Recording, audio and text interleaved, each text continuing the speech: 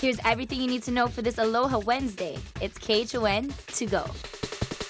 Well, we have nice conditions ahead of us. The mostly dry, cool weather with the breezy northeast winds are here, and they're here to stay. The strongest winds, though, not going to be sticking around. Today, our winds up to about 25 miles an hour, which is what we've seen since Monday with the very breezy conditions that it took over at the start of the work week. Our winds are going to ease off slightly starting tomorrow as a low approaches the state. So what we're tracking this morning, plenty of passing showers coming through for the windward areas. Yesterday, that was mainly for Big Island and Maui. This morning, it's mainly for Molokai and here on Oahu. So trade showers expected for the windward areas statewide, but most prevalent across the central portion of the island chain this morning. We will see precipitation potential drop as the day progresses, though, and overall it's going to be a gorgeous one with partly to mostly sunny skies continuing to dominate.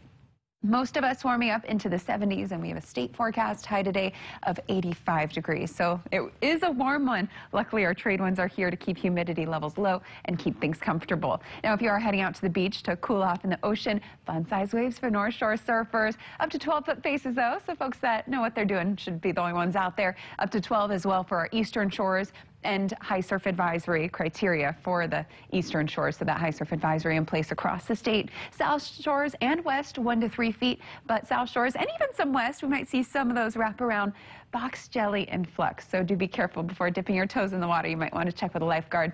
Boater small craft advisory also in place for all of our surrounding coastal waters. Welcome back on this Wednesday morning. Here is today's Need to Know.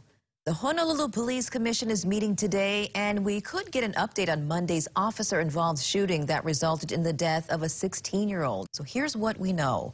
Police say it all started on Saturday in Kailua, where a car was reported stolen. That same vehicle was later linked to a burglary and car theft in Kaimuki, then a purse snatching in Waikiki, and finally an armed robbery in Mo'iliili. Monday afternoon, officers spotted the suspect vehicle at Kauai Beach Park and followed it onto Kalani'anaole Highway, then the H1, then Kapiolani Boulevard. It all came to an end near the intersection of Kalakaua Avenue and Phillips Street, where the vehicle crashed into a canal. Now, we caught up with one of the victims of that armed robbery on Eisenberg Street. Hung Tai tells us he was sitting inside his home when his friend tried to warn him about two men. Tai says by the time he turned around, the suspects demanded money from them, pulled a gun, and pointed it at his friend and then at his wife. I was stand up and he pointed a gun at me. Yeah? And I told them, shoot me. Shoot me. I tell them. That's when his friend threw a barbecue grill at the suspects. They took off, but not without grabbing a bag that was on the kitchen table. Within the hour, sources say a woman called 911 after she saw her friend's stolen Honda at Kauai Park. That's when the police pursuit began. Today's police commission hearing begins at 2 p.m. We'll listen in and update you on any developments. Dr. Emily Roberson has left her job at the State Health Department. She was hired last July as the head of the contact tracing program, but took a leave of absence, citing frustration with the chain of command. On Kauai, water service will be shut off overnight tonight in the Anahola area. Crews are connecting a new water main.